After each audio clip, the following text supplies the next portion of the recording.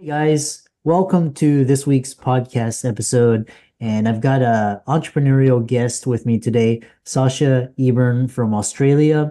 And she's an entrepreneur, but most importantly, she's an entrepreneur in the area of going in on your business. And she's got a virtual assistant business with amazing clients. And she's also coaching women from around the country. And I'm happy to welcome and showcase her brand and her business to the audience. So, Sasha, welcome.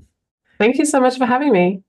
Yeah, so I what's really interesting is when I did my study on you is you went all in on your business in just 2 weeks. Tell us that story, what it was like, and then I did the same thing. I just put in my keys, badge, and pager, and I was like, "See you later," and then I've never looked back. So I want to hear your story, your Yeah, side. thank you. Thank you. Well, I had come from 25 years of hospitality and hotel management experience, and then COVID hit the world. And we were one of the first hotels in the country to go into hotel quarantine program. So the entire industry pretty much was stood down, and that kind of was the start of everything. And it was a year of in and out of different jobs because I still wanted to and needed to work and tried lots of different things. And one stage I decided to take a shift from hospitality over to real estate and really found that it wasn't for me. And I went and connected with an old acquaintance, and she mentioned that she was a virtual assistant. And I was like, what is this? I've never heard of it. Watched the space for about 6 months. And then one week, I really just didn't enjoy what I was doing. I was given the same task to do all day, every day for 5 days. And I was just like, there's got to be more to life than this. So I jumped on to the Facebook groups that she had added me to. And I noticed that there was quite a few leads for VAs that I'd had experience and I could help them. So I just decided one night, off on a whim, created my website, registered my business, and within 24 hours, I got my first client. And for a week, I did one client for 12 hours as well as my full-time job.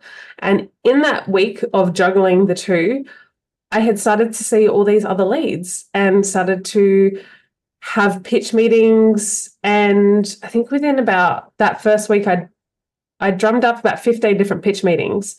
And whilst I hadn't secured another client, I was just like, what if I could, what would I do if I had all of the rest of the week to be able to secure other clients? So I just went in, I said, I'm out.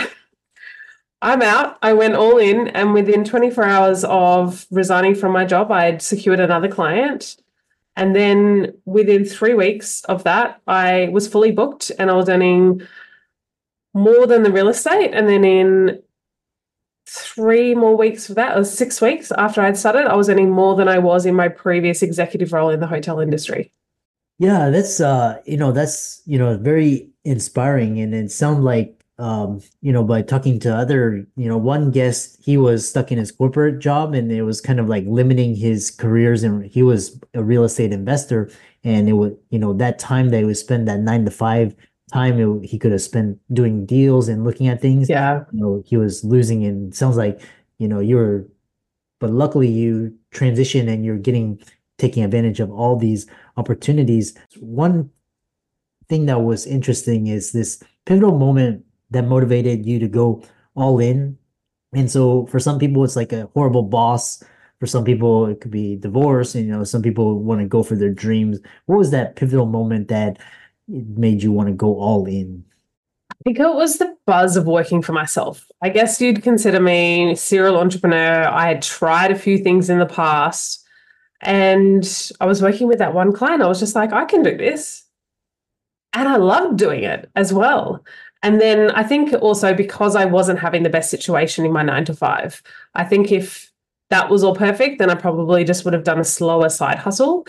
And I'd always wanted to jump in headfirst into a business. However, I always kind of didn't have the finances or didn't have the basis. I always kind of looked at my friends that had husbands and I was just like, oh, they've got a husband. They can just go all in or give it all up. But I had my daughter on my own and then I had a mortgage and I was just like, well, when I was off on maternity leave, we managed to get by with no income and all of that. So it's just like the worst that could happen is I just have to go back and get a job. it really just didn't even cross my mind. I was just like, there's all these people to talk to, so I'm just going to go talk to them. Yeah. And what's really interesting is because I love these pivotal moments, just that, that single moment. What was that caused them? And I love elucidating that for the audience. The next question I have is for people listening to this, they're like, okay, I'm miserable in my job. I'm stuck in my job. I'm not growing. It may pay well, but they have all these things. And what single piece of advice would you give them to overcome their hesitations, turn in those keys, take that leap of faith, go for it, go for their dreams? What is that single piece of advice that you would give them? Yeah, what I find when I'm talking to people, the fear comes from the lack of knowledge and the lack of the unknown. So research what you're looking into or speak to people that have had successes. So yes, I grew quite quickly and it happened really fast. And other people have had that success as well.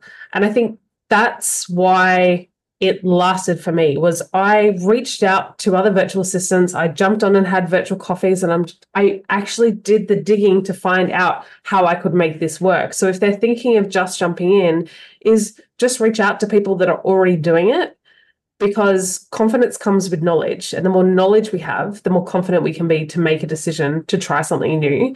And I think the fear also comes from not knowing that we actually have the capability to do the work. And I hear all the time where people are like, I don't have any VA experience. How can I be a VA? Well, the VA is really just a label to offering a remote service to somebody. So if you really dig a little bit deeper, what are you actually doing? So a lot of people have come from the corporate space, can just use the skills that they've already got and create a really nice business out of it, doing what they would do for somebody else in the confines of a 9 to 5, but now you get to do it for yourself. Yeah, it's so interesting. And because I know, for example, a lot of editors and video editors, they actually have a team. So they've got a set of video editors and blog editors below them. So they pose as, single editors, but then they've got people helping them do the work. And now with AI, they're learning to use these different tools to make it more efficient and faster. Um, my next question is this idea is your certification as NLP for the audience that's neuro linguistic programming. It's really interesting but you attribute NLP as something that's really helped you as an entrepreneur, as your ability to coach clients. Mhm. Talk about how you use NLP and how it's enhanced your ability. So I guess in terms of how it helped me so that I could then help other people was it really allowed me the fact to realize that everything in life is a choice. So everything that we do is a choice. And a lot of people sit in this story of, oh, I can't do that. I haven't been able to do that in the past. And it really comes down to limiting beliefs. So neuro-linguistic programming pretty much opens up the walls for us to rewrite our story and be a little bit different in our thinking to create whatever we want to create. And I think in terms of, I had that transformation myself, and really as a person and as a business owner, really valued my time, valued my worth so that I could push forward in where I was going. So the way that I like to then show up for my clients is, especially when I'm coaching somebody in business, is it's not always about business. A lot of the things in business that holds them back is actually themselves. It's the lack of confidence, it's the fear of failure, fear of success. And using the tools that I have used in my training of NLP, we can really get to the root cause of what's causing them to not show up daily, to have that fear that they can't charge their worth. So really helping them in that aspect. And I really believe that that has shown the catalyst to the success in coaching to really get people to the successes that they need, because we have all these personal breakthroughs along the way. Yeah, what I really love about NLP is your ability to reframe things and change the language so that it's more effective and helps you to perform better in different situations. Could be stressful, or could be a meeting, could be a presentation, it could be your own self-talk. My follow-up question is, Tony Robbins talks about, the number one barrier to any success in business is the business owner themselves. They're usually standing in the way, and people unlock that so that they can achieve massive success. What were some of the initial pitfalls? You know, you took that leap. You mentioned you got all these clients and you're making more than where you were in your executive role. But you know, a lot of people, this is what I hear. I hear some people say, okay, I took a leap of faith, quit my job, start my business, and then let's say COVID hit, or let's say a big recession, the market tanks 30%, or you know, my wife gets pregnant and the baby's on the way. What were some of the initial challenges that you faced during that transition? Yeah, so I think in terms of it's more about pivoting when you need to as well. And I hear it all the time. People are like, oh, I've been doing this for 3 months and it's not working. So really about staying the course. Rome wasn't built in a day, and business is a marathon. It's not a sprint. And the thing with business, and I guess with life, is there is a strategy to everything. And if we don't know what that strategy is and we don't know what works, we need to find out what works. So if we're jumping in, doing the same thing, and we're getting the same outcome, then we need to change the strategy. So I think a lot of people just throw their hands up and it gets all too hard and they want to go back to that safety and security of a 9 to 5 without realizing that they can just change what they're doing, for one, look at it in a different way to make it work. Or you're right, like if COVID happens, okay, well, a lot of bricks and mortar businesses pivoted to the online space. So they just rode the wave of the industry changing, whereas a lot of people are like, well, my business doesn't fit the way of the world now. So I think it's really about learning how things can work and just making them work as well. And if there's not enough money in your business for you to live and you want to go back to your 9 to 5, then you're not charging enough, or you're spending too much, or there's so many different things. Going back to 9 to 5 is not always the answer, because you're just going to go back to the same problem that you had before, which was the reason why you left.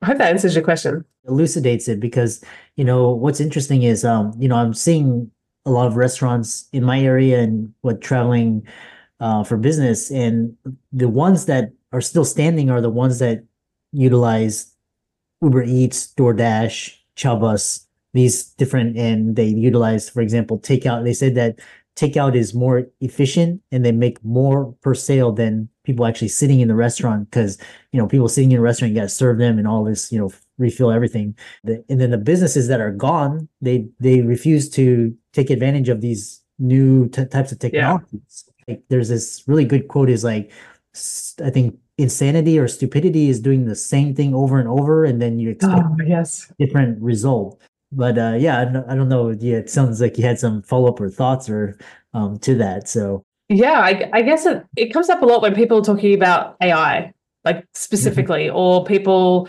I say, oh no, I'm not going to buy into that. You know, it's just a fad, or you know, they don't realize that actually it's the way of the future. You have to jump on the train with the innovation. Otherwise, they do actually say, and there's some stats around it, that if you don't jump on these innovations, that yeah. you and your business are going to be left behind here. And that's not, you're not going to be successful because you have this phobia around innovation and phobia around new and interesting things that are probably for people that are fearful because they don't know too much about them.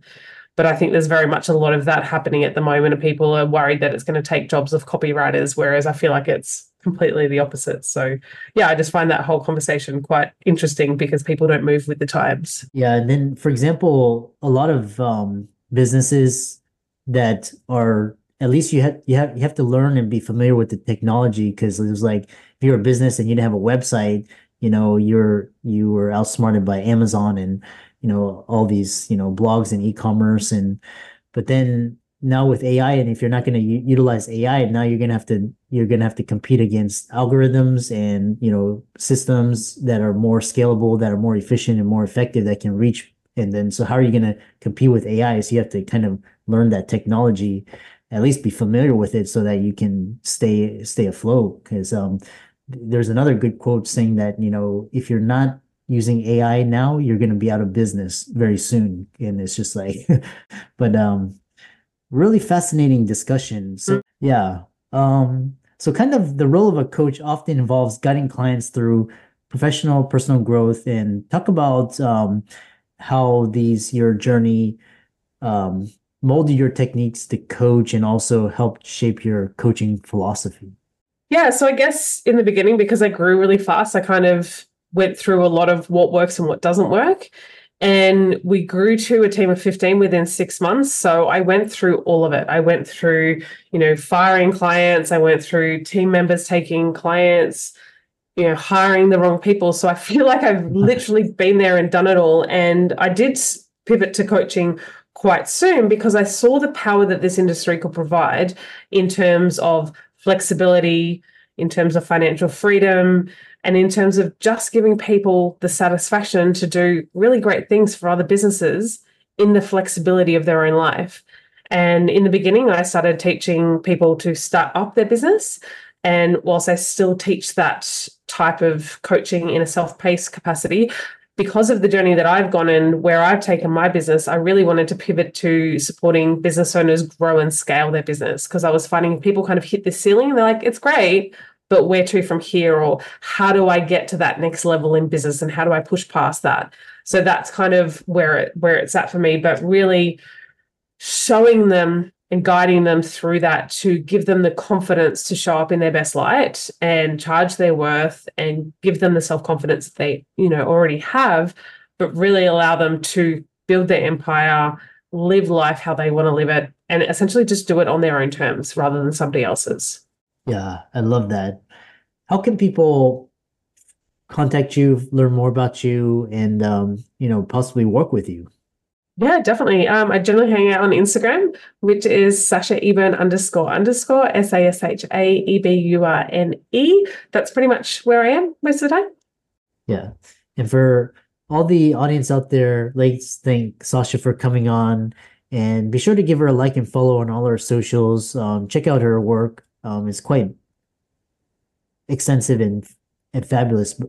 And all of the resources will be in the links and show notes. And with that, thanks so much for coming on. Lovely. Thanks so much for having me.